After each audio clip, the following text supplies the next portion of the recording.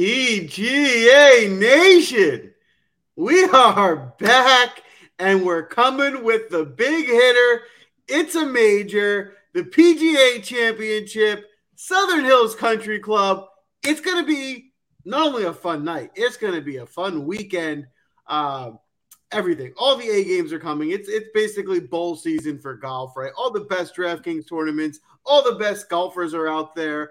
All the best content we have to give you, we're giving you all tonight, right now. Here we go. Sia, how you doing?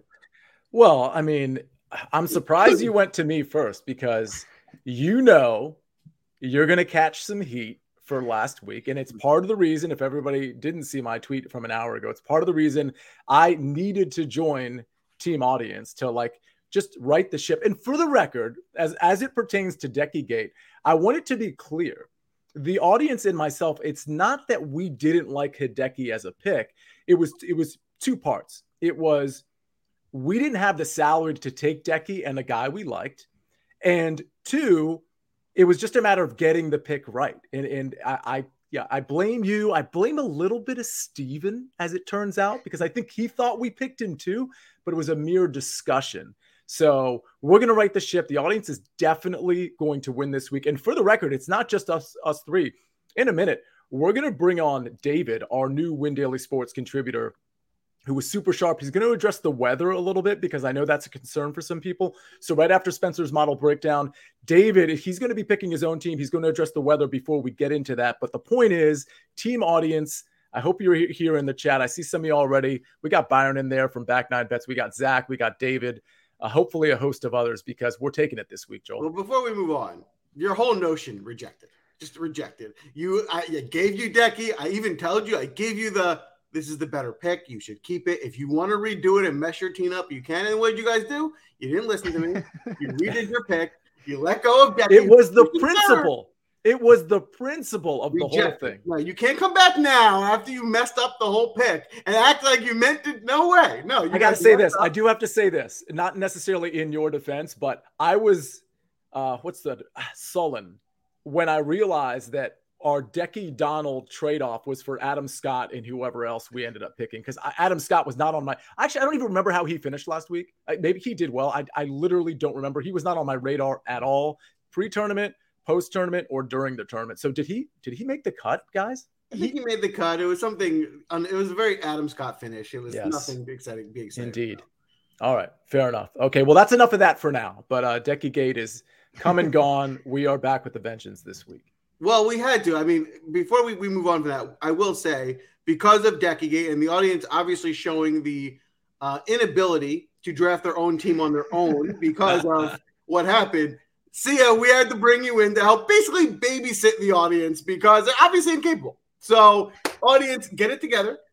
This is a major, so we can't have those blunders for tonight. We got you some help. I know you guys probably, hopefully, can eventually get there, but obviously, you need help. So that's what we brought in, and we did. Sia was right.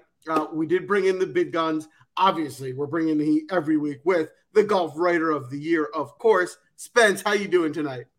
I'm doing well. I'm excited for this show this week. It went off the rails. I'm expecting you, Joel, to be off the top ropes again this week, so it should be an exciting show. Yeah, it will be. It will, and now we've made it official. I'm holding everyone accountable, so no more blunders, right? You gotta live with it.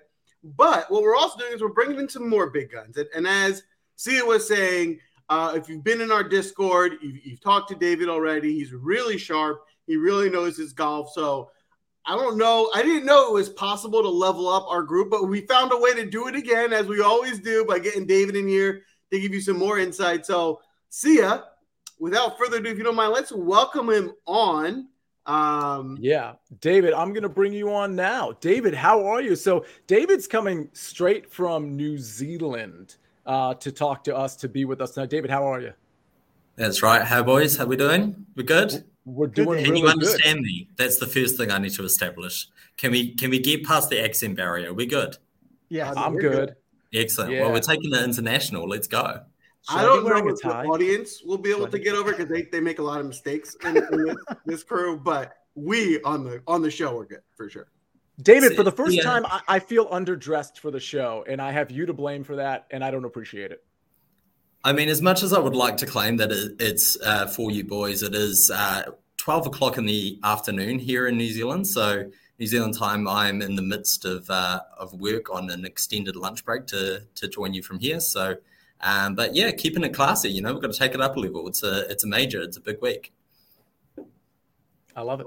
You're all right. I am starting to feel bad about myself. I feel like I need to take a quick break, put a tie on, so we can all be on the same. You're good. You're off the clock. Okay. I will say this before, and we'll get to, let's just go right to model breakdown, because I know this show could go really long with the introduction of a new guest. But I got to say this about David. For anybody that's been in the Win Daily Discord over the last 2 weeks, and I know a few of you in the chat can absolutely vouch for this, his work is really like amazing. And it really rounds out our team really well. Of course, we have Spencer, we have Joel, we have a bunch of other guys, including obviously Steven and Isaiah, you name it. But having David, especially give us that European, that DP World Tour perspective, he is really in on a lot of levels that we're not always on. So to the extent I know that I have blind spots, David has already kind of like helped me cure those. So David, I just got to tell you, our Discord like has gone up like not a level. It's gone up like 3 or 4 levels because of you. And for those of you that are not in our Discord and think I'm just kind of like talking, just listen to the rest of the show. And I think you'll get an idea of what I'm talking about. And then, David, I know you've been around, so you've seen the show. How do you feel? You feel comfortable with the draft rules? You know how it works, snake style? Yeah, man, I'm ready. Just as long. I mean, I've been chatting with Sarah a little bit back and forth this week. As long as he doesn't steal any of my picks, we're good. Well, were you here, David? Were you part of the chat last week with Decky Gate? Were you a part of that? Yeah, I saw a bit of that. Controversial, man. Yes. And yeah, I don't know where I lean. I think once your pick's in, and you put your first pick in. That's locked, and you've got to play the cards as they fall after that. Okay, here's the thing, David. And David, you're an attorney. You're an attorney, Sia. You should know that. Here's the thing. We never picked Decky. What happened was, and listen, Joel, I don't really blame you because you don't always monitor the chat. That's usually like not necessarily just your domain. We were talking for like 5 minutes about, hey, what's our strategy going in? And so we talked about Decky. We talked about Decky and other guys. And it wasn't just Decky that we talked about, but you saw so much Decky that you just assumed that was a pick. We hadn't even really nominated a single person yet by the time it got to our pick. That's the reality of the situation. We never so motion denied from David, motion granted for Sia Nejad. Effective immediately. I have like fired Sia as my counsel, and I've hired David as my new. Yeah, thank you. Well, we'll battle this out later. Let's get to the model breakdown, Spencer. Yeah, so for the 5th time in PGA Championship history, Southern Hills will be the host venue for the week. But anything you can find from past iterations of the course should probably be thrown out the window because of the restorations that have taken place over the past few years. Measuring in as a 7,556-yard par 70, the property might not always play as long as that version of the scorecard suggests, but the hilly terrain and rolling hills will create an outlandish amount of uneven lies where players in the field will need to accept the good breaks to go along with the bad. The best way I would describe the facility is a fiery venue that produces extra rollout, and shots that don't stop in the correct locations possess a risk of either trickling down the shave runoff areas of the putting surface, sometimes as far as 20 to 30 yards off the green, or perhaps even worse than that, into the creek if a drive off the tee catches the wrong slope of the hill. All of those factors should naturally put a vision of great tee to green form into your head. And that point becomes even further emphasized when you look into 11 different holes featuring 4 or more sand traps guarding the surface. Like any PGA Championship test, total driving will be a factor for the week. And the ability to control your irons from all distances, mixed with a short game that can recover and save par on errant approaches, might be the key if you want to conquer the venue. I will very quickly run through my model. But I started with that weighted tee to green for 35%. That is a large percentage up front, but I took a recalculation of the metrics to provide 40% of that computation from a reweighted proximity total from 100 yards and beyond, 30% from total driving, which is a 65-35 split of distance over accuracy, and then 30% around the green. I did weighted fast bent grass for 15%. There is a separate category in my model if you want to look at straight putting. But I took a redistribution where 70% came from a total aspect on fast bent grass, and then 30% looked into putting on similar greens. Strokes gained total at hard scoring courses, 10%. I'm not necessarily as convinced as everybody else in this space that we're going to get a single-digit winner. I know right now in the betting space, 9.5 seems to be the over-under of where it's going to be, but there's still going to be a decent percentage of the field that will struggle to break par. Strokes gained total in the win for 5%.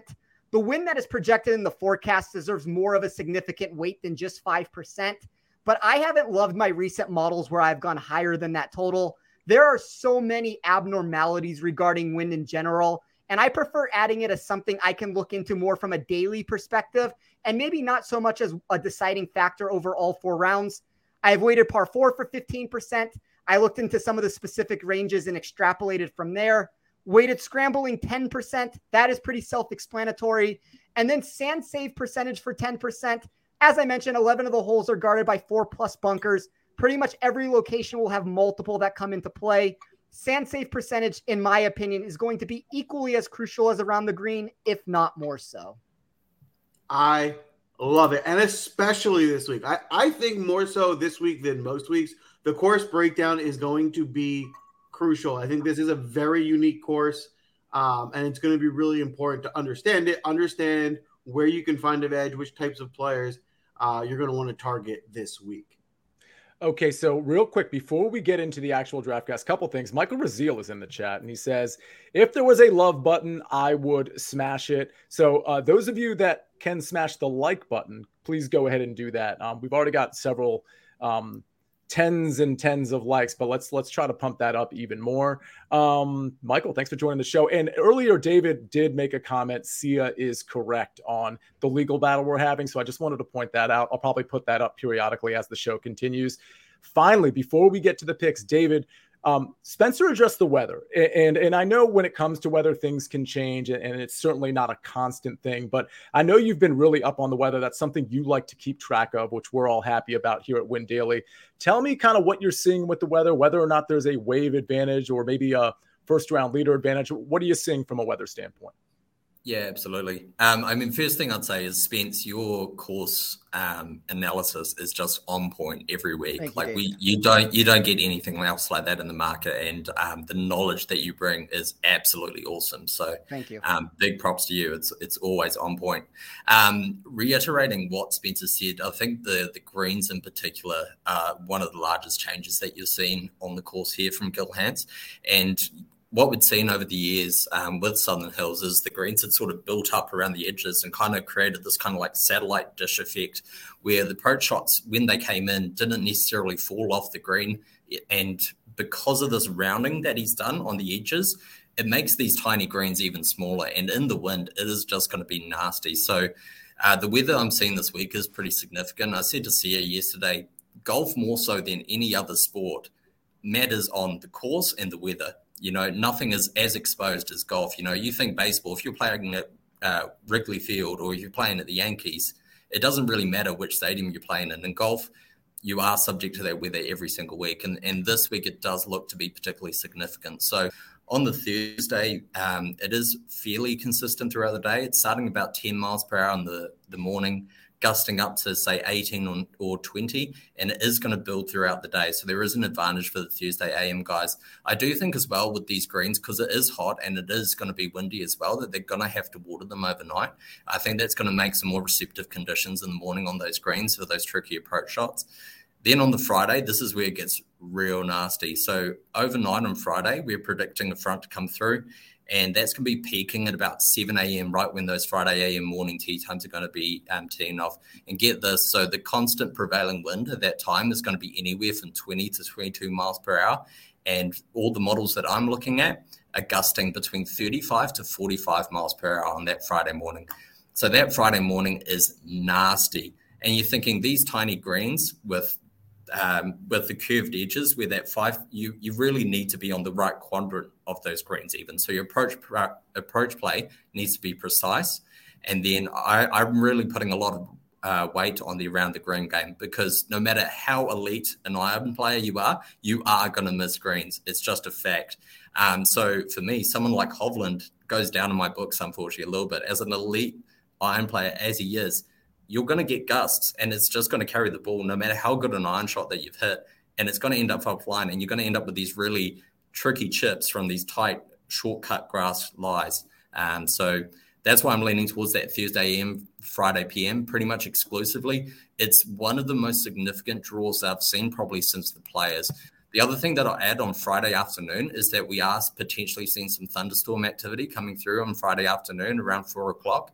Now, what that could do is mean that those afternoon tee times on the Friday PM actually then get to tee off Saturday morning in the calmer conditions, the softer greens. So again, you're getting another layer of that Friday PM group getting a little bit of an advantage. So I'm seeing this swing anywhere between 2 to 4. As Sia said, we are trying to predict the weather. And by nature, that is unpredictable. But I'm using multiple forecast models in modeling this, and everything is pointing to Thursday AM, Friday PM being the tee time to chase. Did you hear that, team audience? Hopefully you have the tee times pulled up. Just saying. That's big. Keep that in mind when you're building your lineups. I don't think that necessarily means you can only play players from the early tee time and none from the afternoon, but it definitely does mean you want to lean that way and weight your picks that way, and definitely use that knowledge and use that advantage to help building out your rosters. And maybe potentially tonight on the DraftCast, we got a lot in store for tonight, so we're going to dive right in. We're going to get into the draft. We'll go through that, and then, of course, at the end, we'll give you our first-round leaders, which, again, weather will be a big factor for that, and we'll give you our outright ticket. So I'm going to pull up the board. Now, I will congratulate Spencer for another DraftCast victory. He did a great job. He picked the order, so, I will say, it had nothing to do with me, but conveniently, I happened to be picking, right before the audience. So I know you guys had maybe mentioned potentially drafting Decky. We'll see about that. So without further ado, Spencer, you are on the clock. You gave me a little bit of money. You bribed me to get that third spot in front of them. So we can leave that out. You might want to edit that out in different versions of this. But for my first pick, there are a handful of setups that always pique my curiosity for this player. The first is when we get these tree-lined venues that accentuate total driving.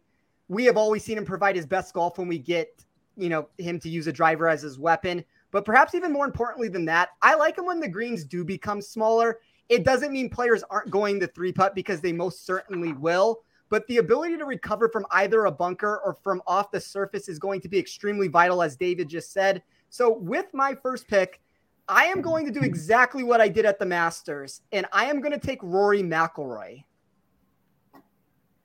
Can't argue with that. Surprise. Cool. I like the pick for this week. I didn't think he would go first, though, so I'm a bit surprised by that. But yeah, of course, I think it's a good pick. I think in reality, I texted this to you guys. I don't think that I needed the first pick to do this. It was probably counterintuitive to put myself here, because I don't believe certain players are going to fall back to me now, but I don't know. If I have the opportunity, I like putting myself in the first spot. It looks like Danny saw it coming. I like Rory quite a bit. He's on the right side of the wave for whatever that's worth to people, which should be quite a bit. And the game's coming together. I mean, the recent form is great. Second and fifth place finish at I believe Wells Fargo and the Masters. Spencer, you might have said that, but it does seem like a Rory course too. So don't mind that pick at all. So, David, it is on you. You are about to make your very first PGA DraftCast pick as a member, by the way, of Win Daily Sports, which is really cool for us. But hopefully it's cool for you, too. The floor is yours, my friend. I am. And I like that Rory pick there. One thing I'd draw from the DP World Tour there for Rory is I do see some parallels to this course to Emirates Golf Club, which plays the Dubai Desert Classic. So that's a Rolex Series event over there. That's one of the elite fields. Rory realistically should have won that tournament this year. I actually went to Hovland in the end. But that's a course where you've got bent grass greens. You're getting lots of wind in the afternoon. It was a windy iteration this year, and he played really well. And if he hadn't put he went for a green and two on that 18th, when really his caddy should have pulled him back, and he would have won the tournament if it wasn't for that. So I really like Rory in that spot. Fortunately, my favorite pick's still available, and I'm going to upset the fans straight off the bat, and I'm taking Matsuyama. Oh, no. That is so rude. Wow. Well, that puts me in And before I upset the fans too much, I will say that this is my top pick this week is Decky. and I've got a few reasons why. This is a long golf course, like there's no bones about it. And at 7,500 yards, past 70, we know that a lot of those approach shots are coming in past 200 yards. Hideki rates out second so far this season in proximity to the tee from 200 yards and over. We've got a elite short game. Yes, the putter is a question mark, but we're also seeing smaller greens here, and I don't think putting's necessarily going to be as big a factor. Obviously, we've got a lot of parallels to this course to Augusta. Hideki's got amazing form around Masters, and what do you Yanks say? Eat the chalk? I don't know why you're all obsessed with eating chalk, but I feel that's what I'm doing here with this pick. Is there a synonymous phrase we can use? Because I also hate using the phrase "eat the chalk." So if somebody in the chat, or David, yourself, or Spencer, or Joel can come up with something different, that would be swell. We'll have to think on that one. I like the Decky pick. I think Decky has been lights out for some time now. He's been playing great, and he was dealing with a bit of an injury, and so even through his injury, he played pretty well. Right, and now it seems like he's healthy again, and I think sky's the limit. So yeah, I think it's a really solid pick there. Zach says David is now banned from this show for life, which I kind of agree with. Back 9 bets, of course, that's Byron. The audacity, he says, with a bunch of exclamation points, which reminds me, I hope Lindsay makes an appearance. For all of you out there that might be friends with people who are always in this chat, or friends that aren't in this chat that you think should be in this chat, please promote this however you see fit, whether it's texting your friend or WhatsApping somebody or retweeting this on Twitter, whatever the case may be. This chat is so fun. That's why I had so much fun last week being in the chat. So we love all of you. We want more people to watch this. So please help us out as creatively as you see fit. Sorry, Joel. I guess it's your pick now, huh? I appreciate it. I'm stoked. My number one player who I would have taken 1 overall is still there. So I'm going to get him at 3, which is great. And who I'm taking is, in my opinion, currently the second best golfer in the world. And I think there's a clear 1 and 2. And I think the value we're getting, I think he's even though he's priced high, I still think he's mispriced. And that's Cameron Smith. We've seen Cameron Smith at the top of the leaderboard in every major this year, whether it's, in the top 3 spots. He's really been competing in every tournament he's played in. I wouldn't have been surprised if he was the second highest priced golfer in this tournament. So the fact that he's 5 or 6 guys down and I can still get him here, I think is a really good value for me. Anybody else want to comment on that? I like that pick, of course. Yeah. I like the, no, I was just going to say, I like the pick also. Like when I run this from an upside perspective, Cameron Smith jumps into, as you would naturally expect with the form we've seen from him recently, way up the board. His around the green game is as pristine as anybody in this tournament. So I think all 3 picks that have been made so far are 3 of probably your higher win equity guys when you get rid of, maybe the top couple guys at the top. Yeah, and I'll back that pick up as well. Like I absolutely love Cameron Smith, and I was going between Cam Smith and Hideki for my first pick. What swung it for me is I do think there's a little bit of recovery potentially from the Masters psychologically for him. Like that was a big hit for him. That's the only reason I went Decky over Cam Smith. The credentials are absolutely there.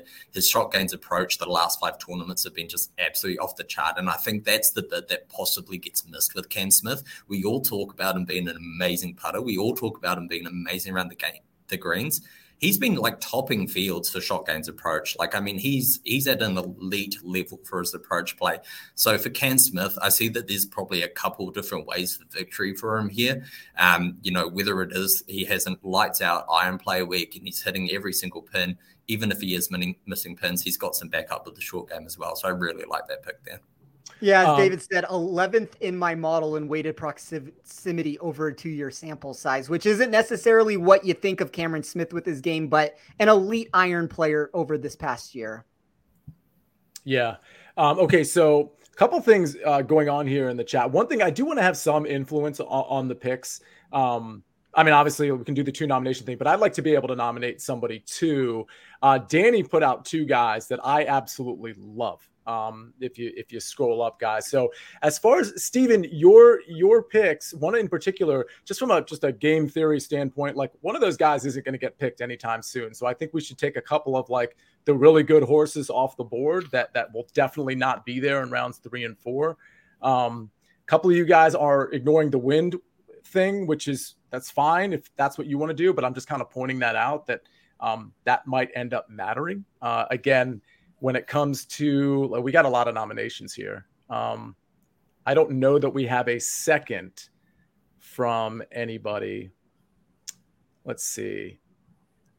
Man, I can't, honestly, I think this is such an easy pick for us. I really, truly do. So I'm like a little disappointed team audience isn't seconding one of these 2 guys here. You could be the second pick. Yeah, I mean, guys, we got to take Spieth, man. He's on the right side of the wave. He's playing amazing off the tee, on approach. The around the green game is magical. He actually gained putting, I believe, last tournament after having like 7 or 8 tournaments in a row. He was bad with the putter. We know he can be a magician with that thing. This is like the perfect time to take Spieth. Oh, and by the way, he's 9,600. And if this pricing came out after the Byron Nelson, he'd probably be 10-2. We're getting value. Yeah, he's probably going to be chalky, but like I say, we just take a chalk guy that's on the right side of the wind wave and work from there. These other 3 took horses in Hideki, Rory, and Cameron Smith. I think we got to fight fire with fire here. So Spieth is going to be one of our guys, and that's the second nomination for him. Speaking of chalk, does Spieth go off highest owned this week? Right now, I have the highest being Hideki. I have Spieth as the 4th highest, but I mean, there's definitely a possibility that as the week moves on, those numbers could move because I mean, we're looking at 1.7% difference between those 2 right now. Yeah, pretty tight. Yeah. So the second nomination, it looks like might be Noren. It looks like Ivan and Danny both. Oh, and Byron said Noren as well. So I think Noren's going to be our second guy here, which I absolutely love from a value standpoint as well. He's probably going to be pretty chalky as well, guys, at that number. He is. I'm seeing 10.3% right now, but with that being said, I really like Noren this week. Yeah, and stay tuned for the first round leader and outright segment because he'll probably be making an appearance, maybe from a couple of us on that one. I love those 2 picks. I didn't want to have too much influence there. I mean, obviously, I wanted this to be the audience thing. They did get 2 nominations, so that's good. But I'll be quiet on picks 3 and 4. That's going to be all you guys. No, I'm with you guys. I think that's a really good pick. There's probably 5, maybe 6 guys that I really like under 7,500. Noren being one of my favorites. So getting value here is going to be critical, especially in the major championship. I think you found a good one there. For me, I'm going to do the same thing. I'm looking for value. I'm looking for guys who I can trust, right? That are below the 8K range. And I think there's plenty of guys up top I like. If you guys take some of my guys, there'll be more for me to go after later. For now, I'm going to go for that value. A guy that you guys find me drafting on these draft casts often, usually my first pick. I'm glad he lasted to my second, and that's Matthew Fitzpatrick at 7,900. I think he's just underpriced. This should be a course that suits him really well. He should have an advantage, with being able to clean things up around some of these tricky greens and things like that. So I just think he's too good of a value here. Yeah, it's certainly a good value at 7,900. I was speaking back and forth with Sia on Twitter a bit this morning, and I said that I was a little bit sad that a few of my favorite picks had ended up on the other side of the drawer, and Fitzpatrick was absolutely top of that list. On a betting standpoint, I would absolutely be backing him if it wasn't for that wave. On the flip side of that, I think Fitzpatrick is the absolute kind of player who, in terms of windy conditions, can play those really well. We know that he's a grinder. I think he doesn't like these huge shootout affairs. I think he likes these nitty gritty around the greens, having to scramble and try and keep the ball alive. So, I think there's potential there. He may get hit with the wind, but we'll have to see. But yeah, he was right up the top of the list on the radar, waiting for those tee times to come out. And he was the one that I was most disappointed to see in those afternoon tee times. Weather draw aside, I'm going to say Matthew Fitzpatrick is the most underpriced guy in this tournament at 7,900. When we look at his head-to-head matchups, and just to throw it out there, Sia, you'll like this one also.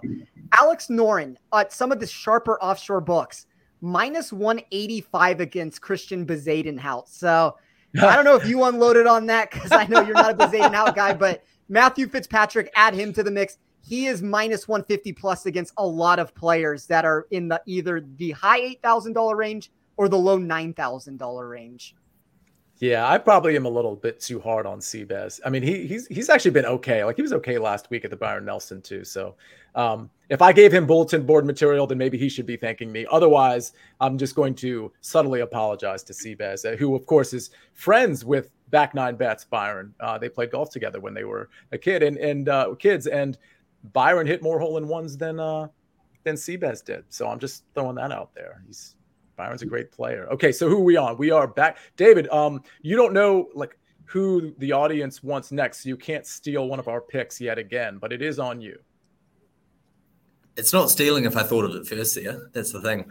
We have been clamoring for Decky since Deckygate ended last week. That was on our bulletin board right there. We had it etched. Some guys got tattoos. I don't know. At this point, yeah, I don't know what the fans want. Last week they didn't want Decky. Now this week they do want Decky. Who knows?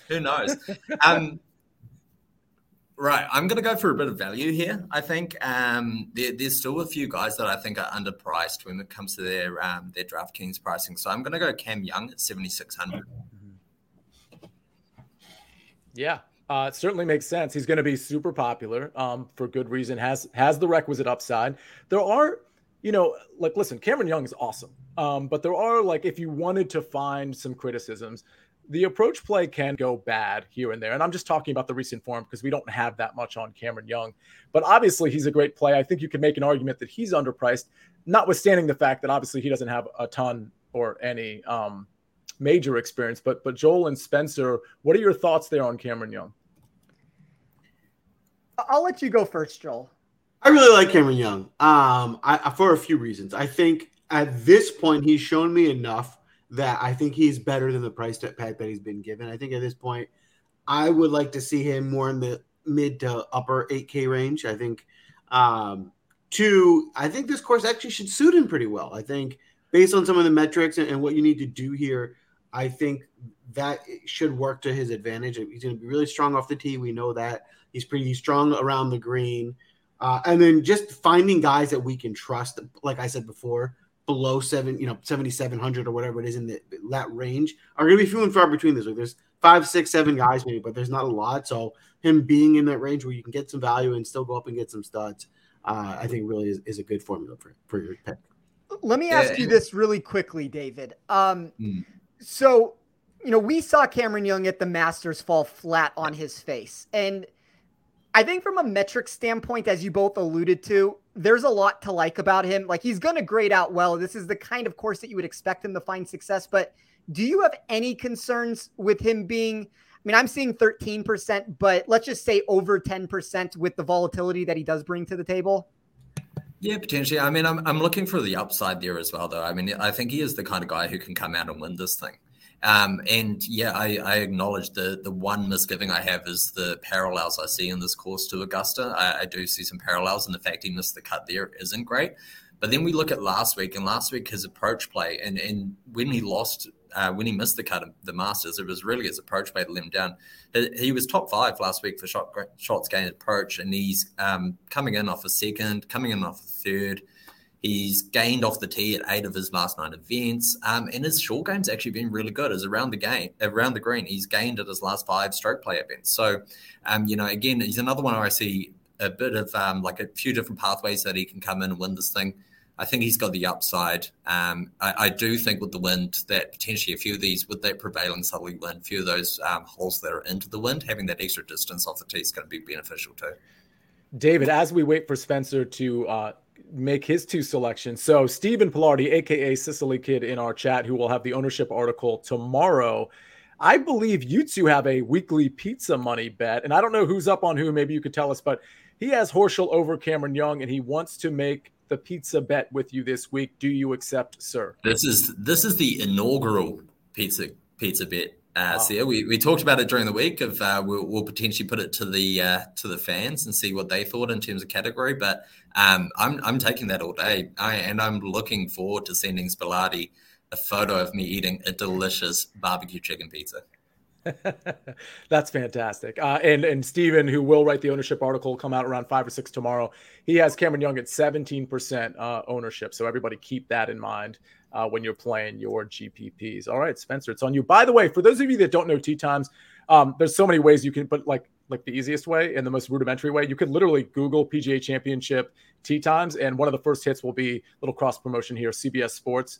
And they lay it out really easy. Who starts on hole 1 at what times and who starts on hole 10 at what times. You just scroll down, you see everything like right in front of you on one page. It's very easy viewing. So check that out. Also, speaking of cross promotion and checking things out, the Better Golf Pod with Nick and Spencer. I believe they had a really cool guest on, the 200 single entry winner. And Spencer, you can talk about that real quick if you want to, but William Atkins, who the Win Daily people know pretty well, he was the outright winner of the 200 SC, won $50,000.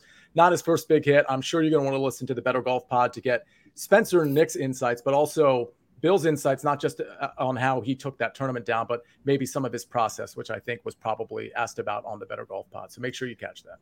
Yeah, Bill was great on that show, and congratulations again to him for taking down 50,000. And it was in a single entry build, and the most amazing thing about it, and I'm going to tune into the show because when he explains what happened for him to get the victory, it's pretty much the exact opposite of some of these stories I've heard from Joel over the past year where things have gone wrong in the last minute to maybe not have it happen. But really, really good story with him.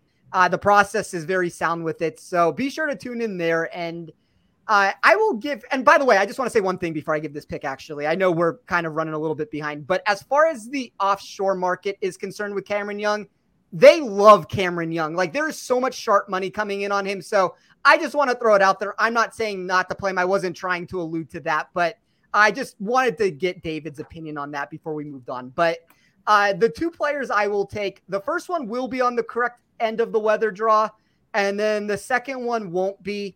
I'm going to take Tony Finau, 7,900.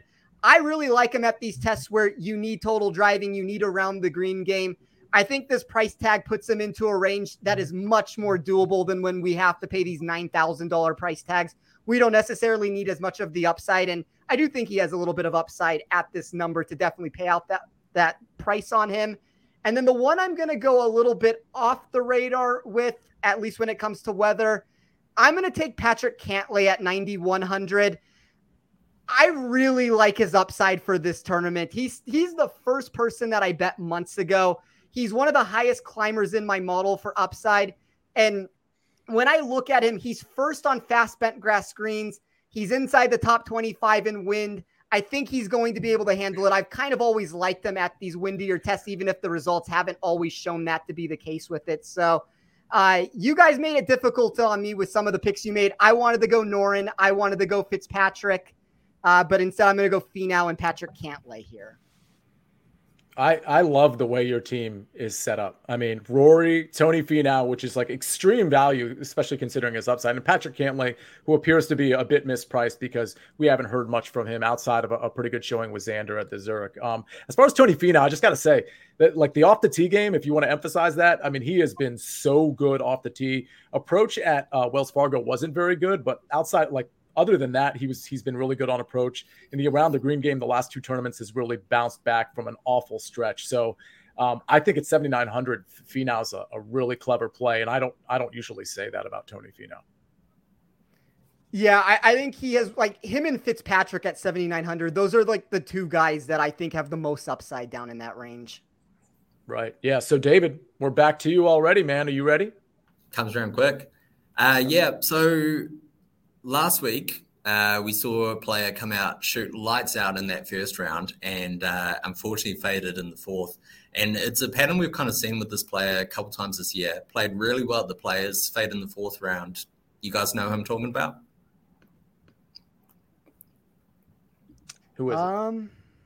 Sebastian Munoz. Oh, all right. Tell us more. What's the logic there? So I mean, he fits the tee time narrative AM PM. He's gaining basically every single metric. So he's gaining on driving distance, driving accuracy, shot gains approach, around the green, and in putting. He's 16th for proximity over 200 yards. I think he's playing the best golf that he's played in his entire career. I mean, he's coming in off, how many is it? 1, 2, 3, 4, 8 made cuts, third at the Byron Nelson, and he gained a ton of shots approaching the green. He's strong off the tee. I just see lots of facets to his game. And the players, although he shot a 77, I believe it was, in round 4 and kind of faded, he was right up there in contention, and we all know what the win was like there at the Players. So I'm seeing some parallels here, and I'm happy to back him at that price. No, I knew. I mean, he was the first round leader. I was going to guess Munoz. I really didn't think you were going to take him. So like, if you're Munoz, but that is who I was thinking. He is an interesting value, but like, the common theme for me this week is you're going to have to take some shots because it's clear the leaders are going to – you're not going to be able to – I don't think, in my opinion, I don't think you're going to be able to get 6 top 10 people in a lineup. I just don't think the way the pricing is set up. I think you're going to have to take a shot on somebody that can maybe get you a top 20. I think, Munoz can do that. So dipping down to the 6K range, I do think he's an interesting play. Absolutely. So, for me here, I'm trying to think through my strategy. If I want to go up to the top and take somebody, one of the higher price guys who I like, or if I want to continue to find some value in my next picks. And where I'm leaning right now is actually probably right in the middle. In that I'm going to go with Max Homa. Max Homa has been, one of the things that I'm favoring for this week is current form by a lot. I think we've seen guys who've had success here have been coming in really good form. And, Max Homa won his last tournament. And even before that, I think he has he had one maybe not great result, but before that, he's been really consistent. I mean, rattling off top 15s and top 20s. And I think we're going to see more of that. He didn't do great at the Masters. And I think it was a similar vein that we were talking about Cameron Young with, he kind of flopped there. I understand there's similar courses, but I think the Masters is a different beast in that there's some things about putting and reading greens that you can't understand. I don't think it'll be that type of a challenge. So I think I'm a little bit more okay with some of these guys that I probably wouldn't play at the Masters, but I'm willing to give a shot here. I like it. Yeah, Max Homa, I mean, that's another guy for value at 8,100. And David, I think it might have been you even last week when I think maybe the betting market was open on Homa, and you were like, man, this number is insane on Homa. That was you and I talking about that, right? Yeah, it was. Yeah, markets first opened, he was coming in at 80-1, I think, which just seemed like insanely overpriced and great value. And I had a little dabble at 80-1 before the tee times came out. He's been cut into 60-1 now on international markets, so that seems a fairer price to me. I probably wouldn't go for him at 60, but at 80-1, like, that was good value. So real quick, let's start nominating now. But before, like, in other words, just nominate one name just for our next 2 picks, and we'll see where we go with that. But I do have an announcement to make, everybody. It's kind of strange because I don't see any exclamation points here, but guess who's back? Back again. Lindsay Het. I have breaking news. The first round leader will be Will Zalatoris in all caps, which is basically like an exclamation point. Also, please, please, please make Willie Z the next SIA audience pick. So I believe Lindsay, thank you for coming, by the way, has Will Z as a nomination. Everybody responding with exclamation points, which I absolutely love. This is the best chat of all time. All right, guys, start nominating now. We've got 2 picks to make. Clearly, Willie Z. We're not going to count any nominations before I just made the Lindsay comment. So if you nominated somebody a minute ago, nominate that person again. Willie Z is one of the nominations. See, everybody's nominating Lindsay, essentially. Like, here's Edward Lindsay, Zach Lindsay. Lindsay can't play the tournament, so nominate an actual golfer, please. Yeah, and you wonder why the audience didn't get a decky last week. I mean, that's true. That's true. Well, Lindsay kind of takes. Okay, we have 2 for Willie Z. Edward Gale just did the second nomination. So, okay, Danny, stop doing two players. So let's just try to do, at least for this round, okay, Billy Ho looks like we're going to go ahead Billy Ho with the second one because I'll count Danny's pick. And I know Spilardi likes Billy Ho as well.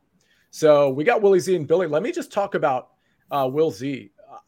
Listen, he was supposed to make the cut and have a pretty big impact last week. It didn't work out, but it was because he lost over 4 strokes putting, 4.22 in just 2 rounds. His ball striking was actually pretty good. So considering the fact that he's popped with the putter recently, that we know he's such a great ball striker, I don't mind this pick. I think the sort of recency bias is going to have a decent amount of people off of him where they probably should be on him at this price.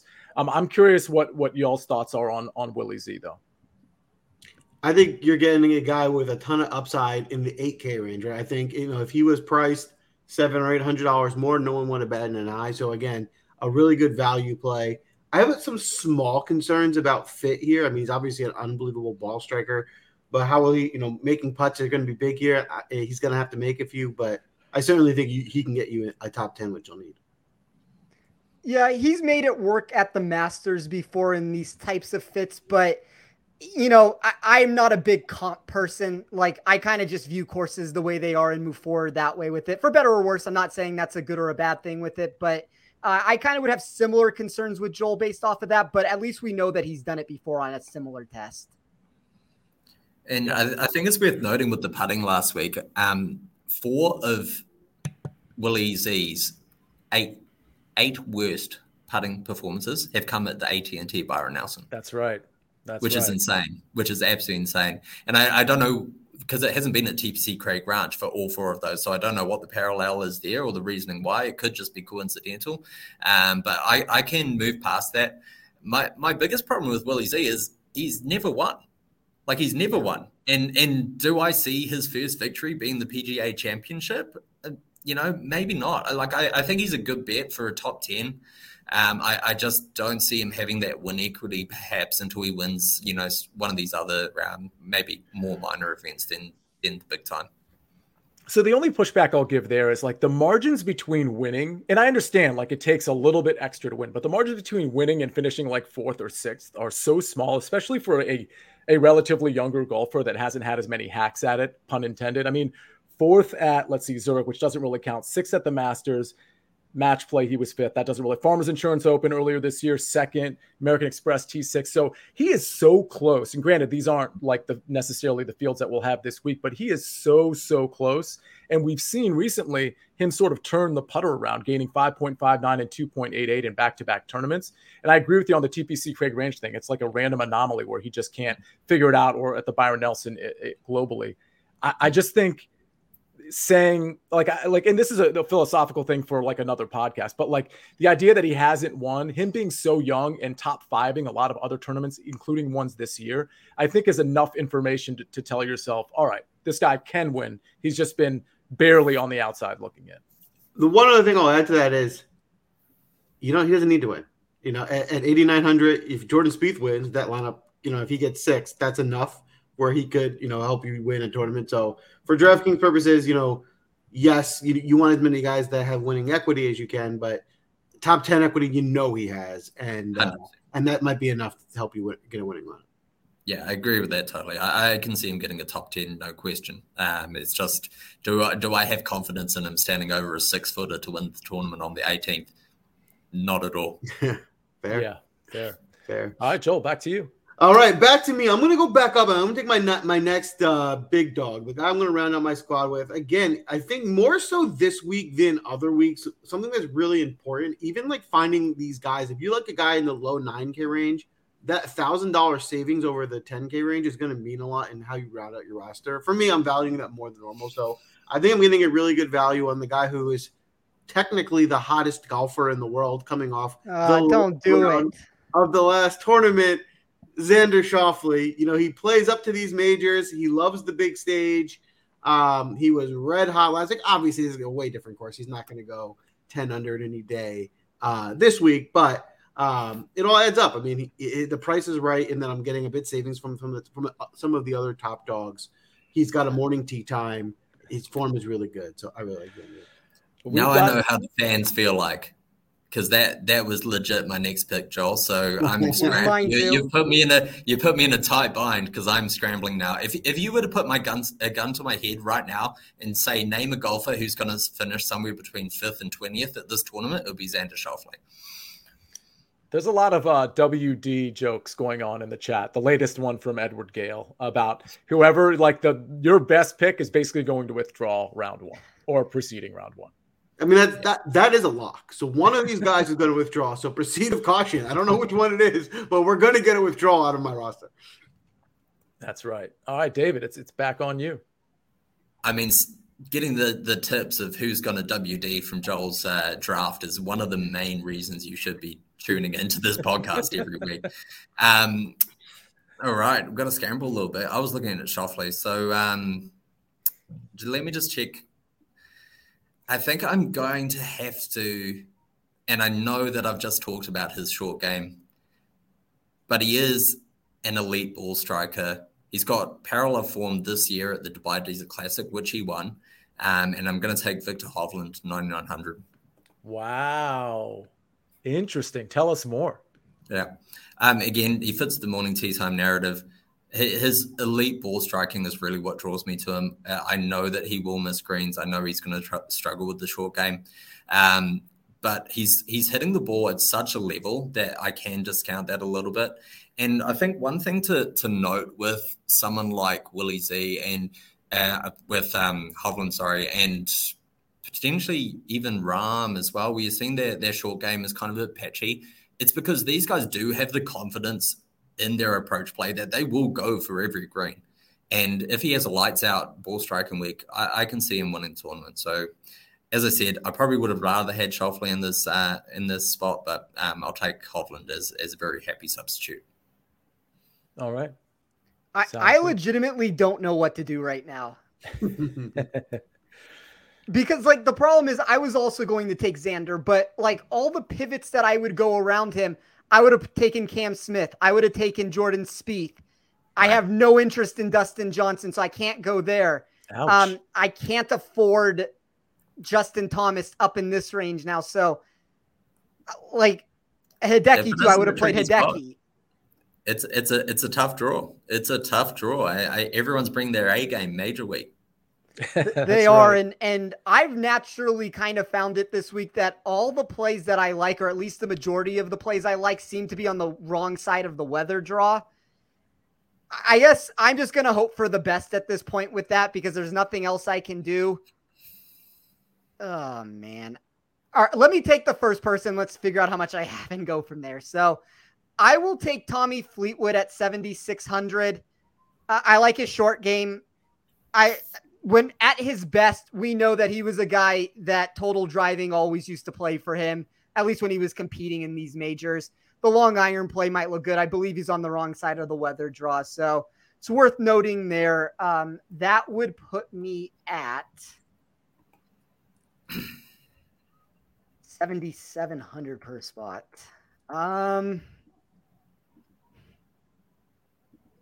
Oh man, this is horrible.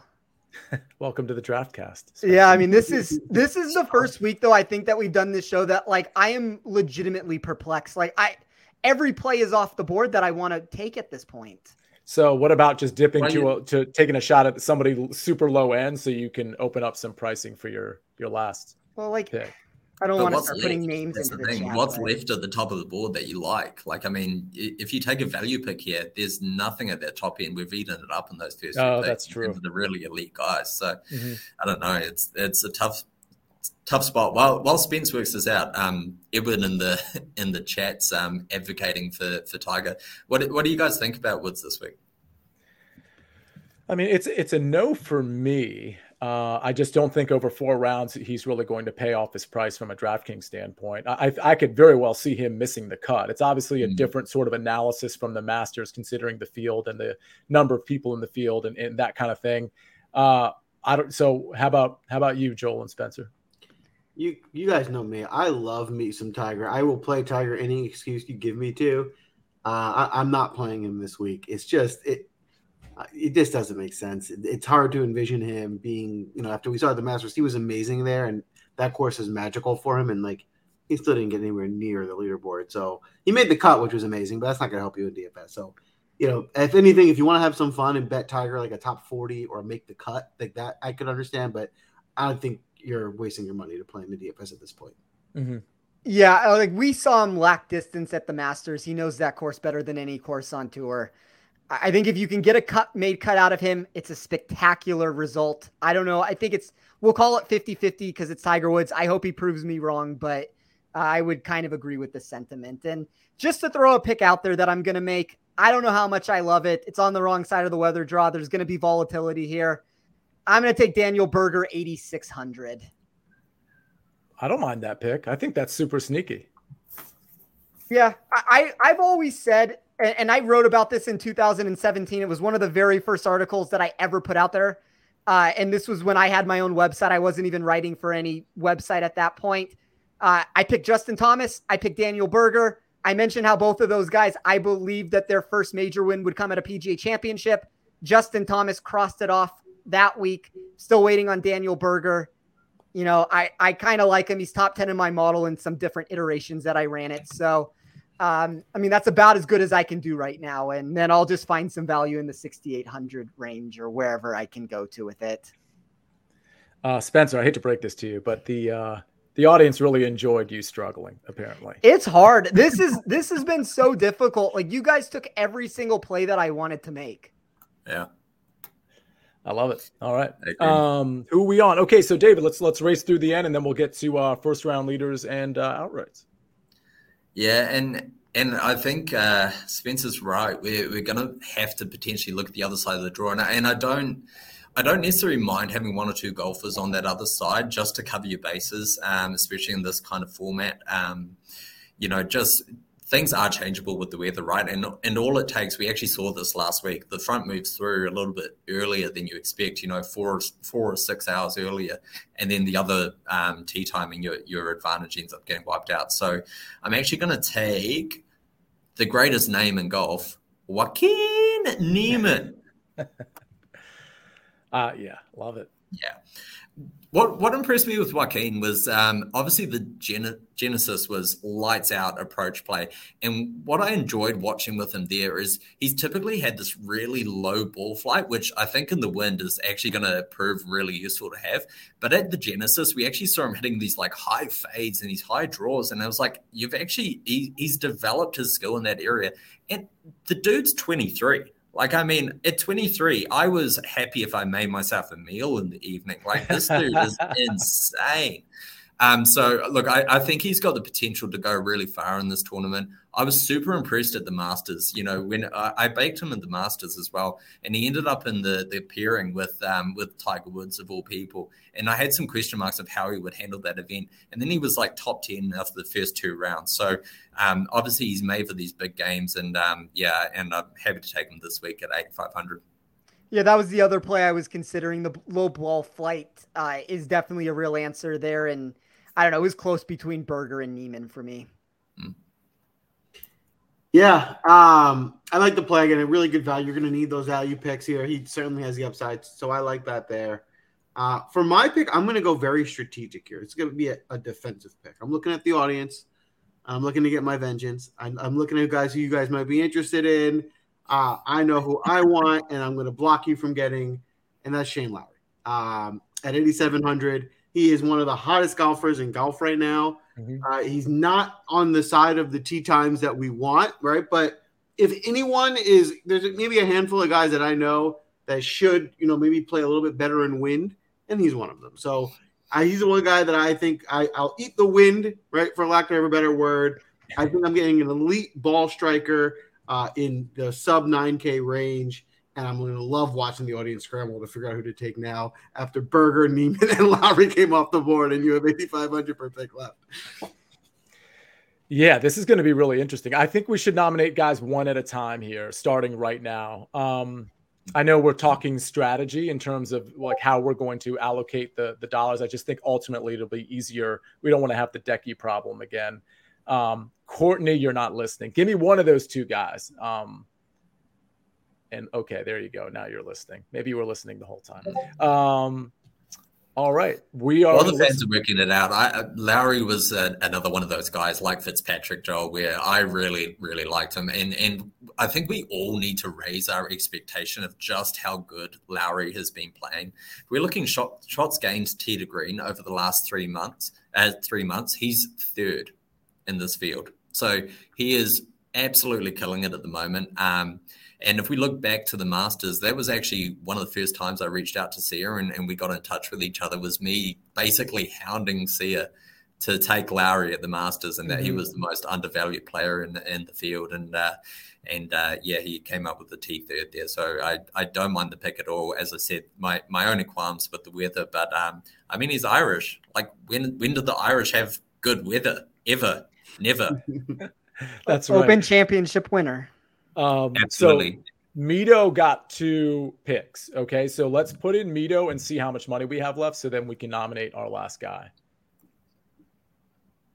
Because we've got other picks for some of the high-end guys, but I don't know how much we have left. So tell us something. 10,400. Okay. Oh, Lindsay definitely likes Mito. Mito will work with 1,000 exclamation points. All right, so 10,400. What do we want to do, guys? We can start nominating. I know DJ fits in that. Is Thomas 10-4 or below? Thomas is no 10-7. Okay, so Thomas doesn't work. We've got 2 for Morikawa. All right. I don't think we had. Oh, we had 2 for DJ. That leaves a ton of money on the table. Are we sure we want to? How much is DJ? 9,500. Leaves us at that. I mean, what do we want to do? DJ or Morikawa? Let's chime in one more time. Now that we know like how much money we have left. I'm not saying Kawa is better than DJ. I just want to make sure everybody knows that. Is this Morikawa gate? Is that happening now? I feel there's two picks there for Morikawa. Like, yeah. Well, yeah, but we're treading the lines here. There were 2 picks for DJ before that from Steven and Ivan. And the thing is, I wasn't sure they knew how much we had left. But honestly, I think it seems like DJ is going to be the pick. So we'll leave 1,000 on the table. That's totally fine. Dustin Johnson, let's go. I don't mind it. Thoughts? He's not for me this week, but yeah, I just have concerns with his form. And one of the things with DJ is you want guys coming in peak form, and I just don't think we've seen that out of DJ recently. He hasn't been terrible. He just hasn't been, a top 5 guy that we're used to seeing out of him. So, listen, it's still DJ. I mean, I'll still take him over a lot of other guys. I just think for price, I'm not going to be too heavy on him this week. Now, tell me DJ's ownership real quick, because he seems like him and Billy Ho seem like pretty decent leverage plays off a pretty chalky lineup otherwise. Yeah, I agree with that. He's 8.6%, which would make him the lowest from, let's exclude Koepka. From 9,000 and up, Dustin would be the lowest other than Koepka. Yeah, I like that. I think that's a good GPP play, considering we have Mito and Jordan Spieth, and Alex Noren's going to pick up some ownership. Willie Z has a little bit of ownership. So I like it. Leave 1,000 on the table. We're going to be different. We're going to take down a huge tournament. So everybody submit that lineup. We're good to go. Joel, it's on you. Your last pick. I think my pick here is fairly obvious. To me, I think there's a player that's exactly 6,300 that seems underpriced. I think I know where you're going. Me too. Yeah, it's Adam Hadwin. He's been having a great season. He missed his last cut, which isn't great, but before that, he's just been on a tear. So this low of a price doesn't seem right. I think he should have been in the higher 6K range. So I love the value here to run on my squad. Cool, I like it. Yeah, I like Hadwin there. As you know, I picked him up last week and he let me down terribly. So I haven't quite forgiven him for that just yet. I'm not sure where that came from. It was out of the ordinary for the sort of form that we've been seeing for him this year. So I think he's great value at 6,300. I do think you'll see a bit of ownership for him at that kind of price, because I think he's very clearly undervalued. I think sort of high 6s, early 7s would have been where I'd expected him to be priced. So I think he can good value for money. I think there's some definite upside there. Yeah. All right. David, we're on you. Yep. Couple names, and now we're at this stage of the draft. I can probably throw some names out there for you guys that I'm thinking about in this range. Corey Connors, although I'm not loving the side of the draw that he's on, again, it's elite ball striking. Performed really well at the Masters, and I'm going to back him in this situation. Other guys, I would have to leave a fair bit of money on the table. I do like Gary Woodland. He's got that low stinger, which I think could be really good around here. He's having a lights out year, and he's put some good performances in together. My only misgiving with him is, again, he's really underperformed the Masters, and he just doesn't like Augusta National. And with the parallels that I'm seeing here this week, I'm not sure that I can back him at that price. Other names, I think Bubba Watson might surprise some people. He can shake the ball both ways. Again, he's a great performer at Augusta and a great driver of the golf ball, which I do think is going to be really important this week. But I'm happy to take Connors at 8,000. All right. I like it. All right, guys, I will wrap us up here. It comes down to one of two names for me. One, I can get myself on the right side of the weather draw. The other one, I would get myself on the wrong side of the weather draw. But I guess I'm a stubborn person that tries to go against the grain in these spots. So the two players, just to throw it out there, Aaron Wise would be the one on the wrong side of the draw. Matt Kuchar would be the one on the right side of the draw. Yeah. I'm going to go with my numbers, and I'm going to trust my math. I'm going to take Aaron Wise. It's probably, that's going with the wrong side of the ownership there too, but my numbers really like him this week. I have him inside the top 30 in all iterations of my model. And, weather aside, I also have him inside the top 25 for safety. So I'm going to take Aaron Wise to wrap us off here. I love that pick. I love it. That is a wrap. We're running overtime, but we're not going to forget our newest feature. A new feature we had it last week that I have to give credit to the audience you guys came up with, which is a great idea, is the golfer we didn't draft that was a surprise. I happened just, to say KH Lee last week, and then he won the tournament. So this week, we're going to do it again. And everyone just give the one guy you're surprised they didn't take it. I'm gonna go with quite frankly, the most obvious one, right? The best golfer in the world, Scottie Scheffler. Shocking. Undrafted in the draft cast. But that's my pick. How about you, Sia?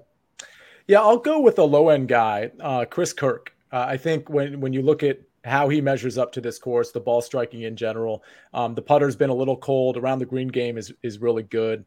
I think he's a guy that if you want to fit a 6K guy in your lineup, he makes a lot of sense. Yeah. If I would have had 6,900 left and not 6,800, I think Chris Kirk has a ton of upside for this tournament. So I like that call.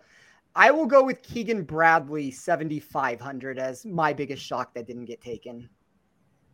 How about you? Yeah, and I'll back up Joel on Scottie Scheffler. I think the reason you're saying that is just he's priced so high, and there's some really good value further down the board in terms of like those Cam Smiths and those Hideki Matsuyamas, where I think you've got just as much upside as with Scottie Scheffler. The other one's Justin Thomas. He hasn't won for a long time, but he's an elite ball striker. His approach game's on point. And I think for 10-7, is he priced at 10-7? Yeah. Yeah, 10-7, you're getting some good value there for Justin Thomas. So I'll throw that name out there as well. I like that as well. Yeah. That is a wrap for the DraftCast. Please, please, please, before you go, whose team do you like? Let us know who you think is going to win. Put your votes out there. Drop us a like. It goes a long way. Give us a follow. Don't forget, you're going to come back and tune in next week. So don't forget to smash I think Michael Raziel said the love button. They should create a love button if there isn't one, but at least the like button as well. But we're not done yet, as promised. And as always, we will hand you off with our first round leaders, with our outrights. Sia, if you can help me out real quick. We got the That's my bad. I got you. That's okay.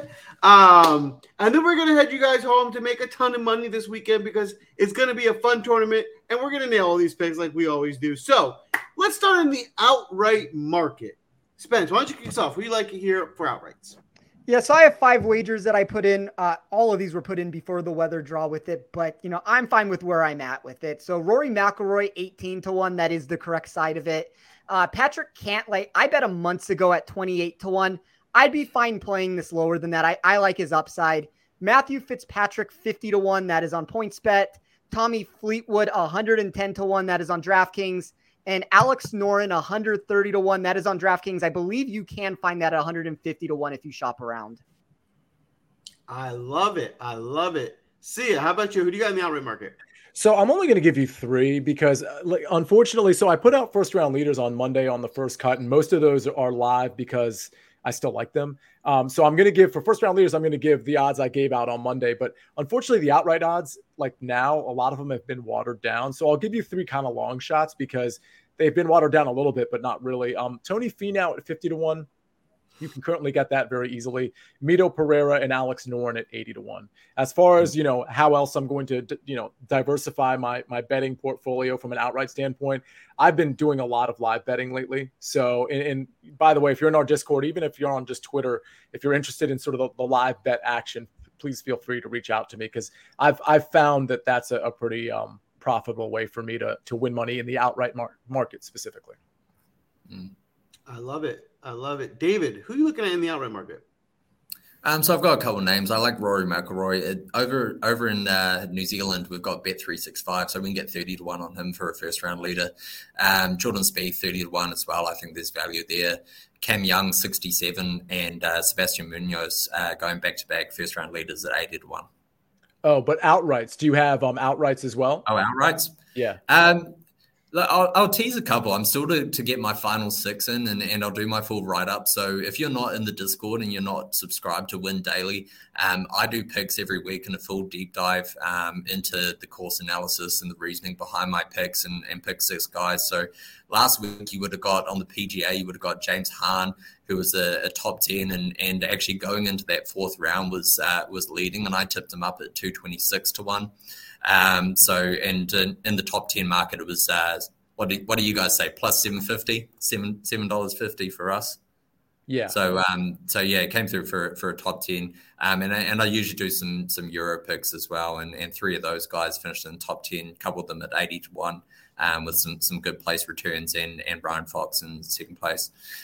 Here for the outrights, a couple of the guys that I've drafted will be in there. Hideki's my top pick this week. I think he's going to go really well. I'd be surprised if he finishes outside the top 10. I really like Cam Young. I really like Munoz. And then another one that I like, who's been very nearly drafted, and I was glad that he went for Wise in the end, was Cooch. I think, as I said, there's a couple of ways that you can make your way around this golf course. And in terms of short game, Cooch is right up there. So he's number 1 in those traditional metrics. So number 1 for scrambling. He's in the top 10 for sand saves.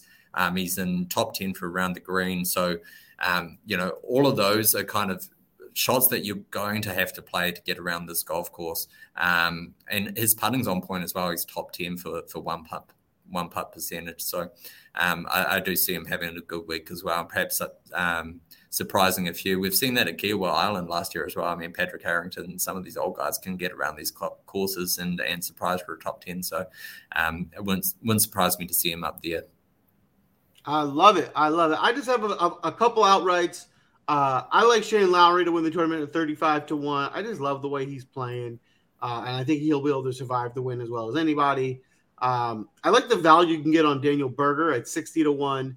And my fun Hail Mary of the week is my last draft pick, Adam Hamilton at 250-1. That is a huge number. Realistically, I don't think he's going to win the tournament, but throw $1 on it. You get 250-1 odds. That's a fun number. So to send us home, we have our first round leaders, and we have the best first round leader pick in the game. And that is basically, without question, is you can expect him to hit multiple per week. So we'll save your picks for last. David, kick us off. Who do you got in the first round lead? Well, you kind of already gave us your first round. I covered them for a little bit. But what I'll add there about Lowry is that if you are getting 35-1 on the markers that you're getting there, just be aware that overseas, and I was talking to Sarah about this a little bit, that he started the week at 41. He came down to 35, 34, 31, and now he's at 29. So there's a lot of money overseas coming for Lowry. So if you're getting him at 35-1, that's still great value. As I said, I'm not thrilled about the draw with him. I can't back him at 29-1. That's too short for me. But if he was in that 35-41 market, I'd absolutely be backing him. I love it. Spence, how about you? Who are you looking at here in the first round leader market? Yeah, so I have 4. Chris Kirk, 110-1 on DraftKings. Alex Noren, 80-1 DraftKings. That is probably my favorite of the group. Brian Harman, 120-1 FanDuel. And I took Cameron Smith, 40-1 DraftKings. All right. I think one thing we talked about before the show is that the books have adjusted the pricing based off when you're teeing off. So you'll notice guys that typically you would think it would be higher priced, but because they're in the afternoon, you're getting a better number on. be wary of that. And if the weather changes, maybe you get there and grab good value before they adjust the numbers. It would be something that I would recommend. For me, a couple guys I'm going to throw out there. I like Max Homa at 50-1. I like Justin Thomas at 40-1. You know, one thing that's coming to mind for me is a couple weeks ago when everyone fell apart, Justin Thomas he went like bogey free, had a great round. So he can put something together in conditions like this. And my last first round leader is going to be Jon Rahm. Same kind of thought process at 35-1. I like it.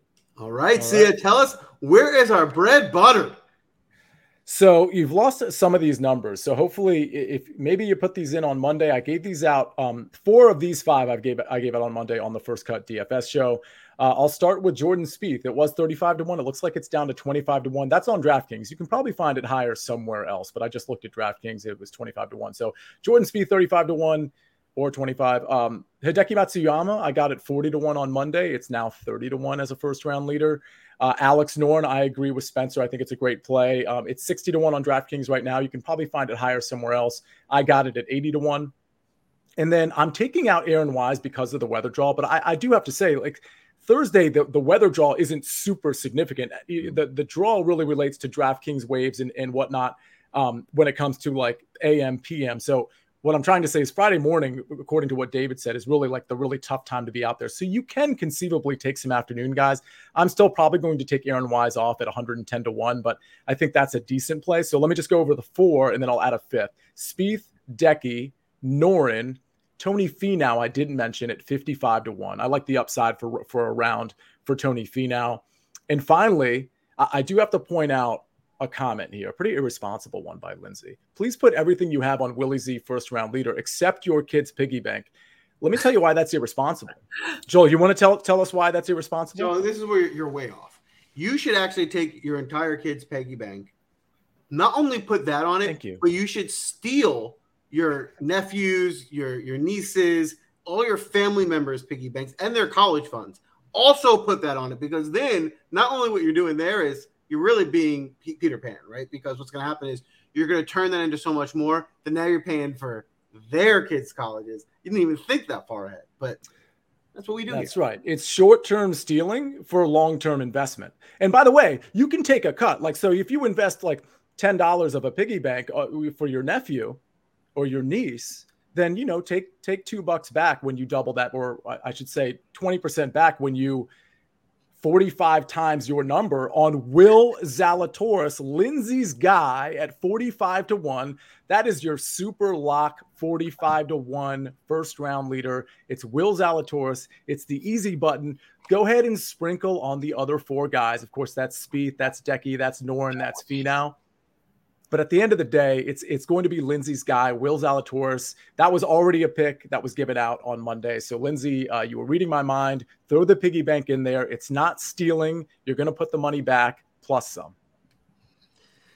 That's a wrap. That's the PGA Championship. We gave you the first round leader. We gave you the best lineups you can possibly build. Now it's on you. Foster that. Go out there. Turn it into tens, if not hundreds of thousands of dollars. Because that's what we're doing this week. Good luck. Give us a like. Give us a follow. See ya. What'd I forget? Let's see. Of course.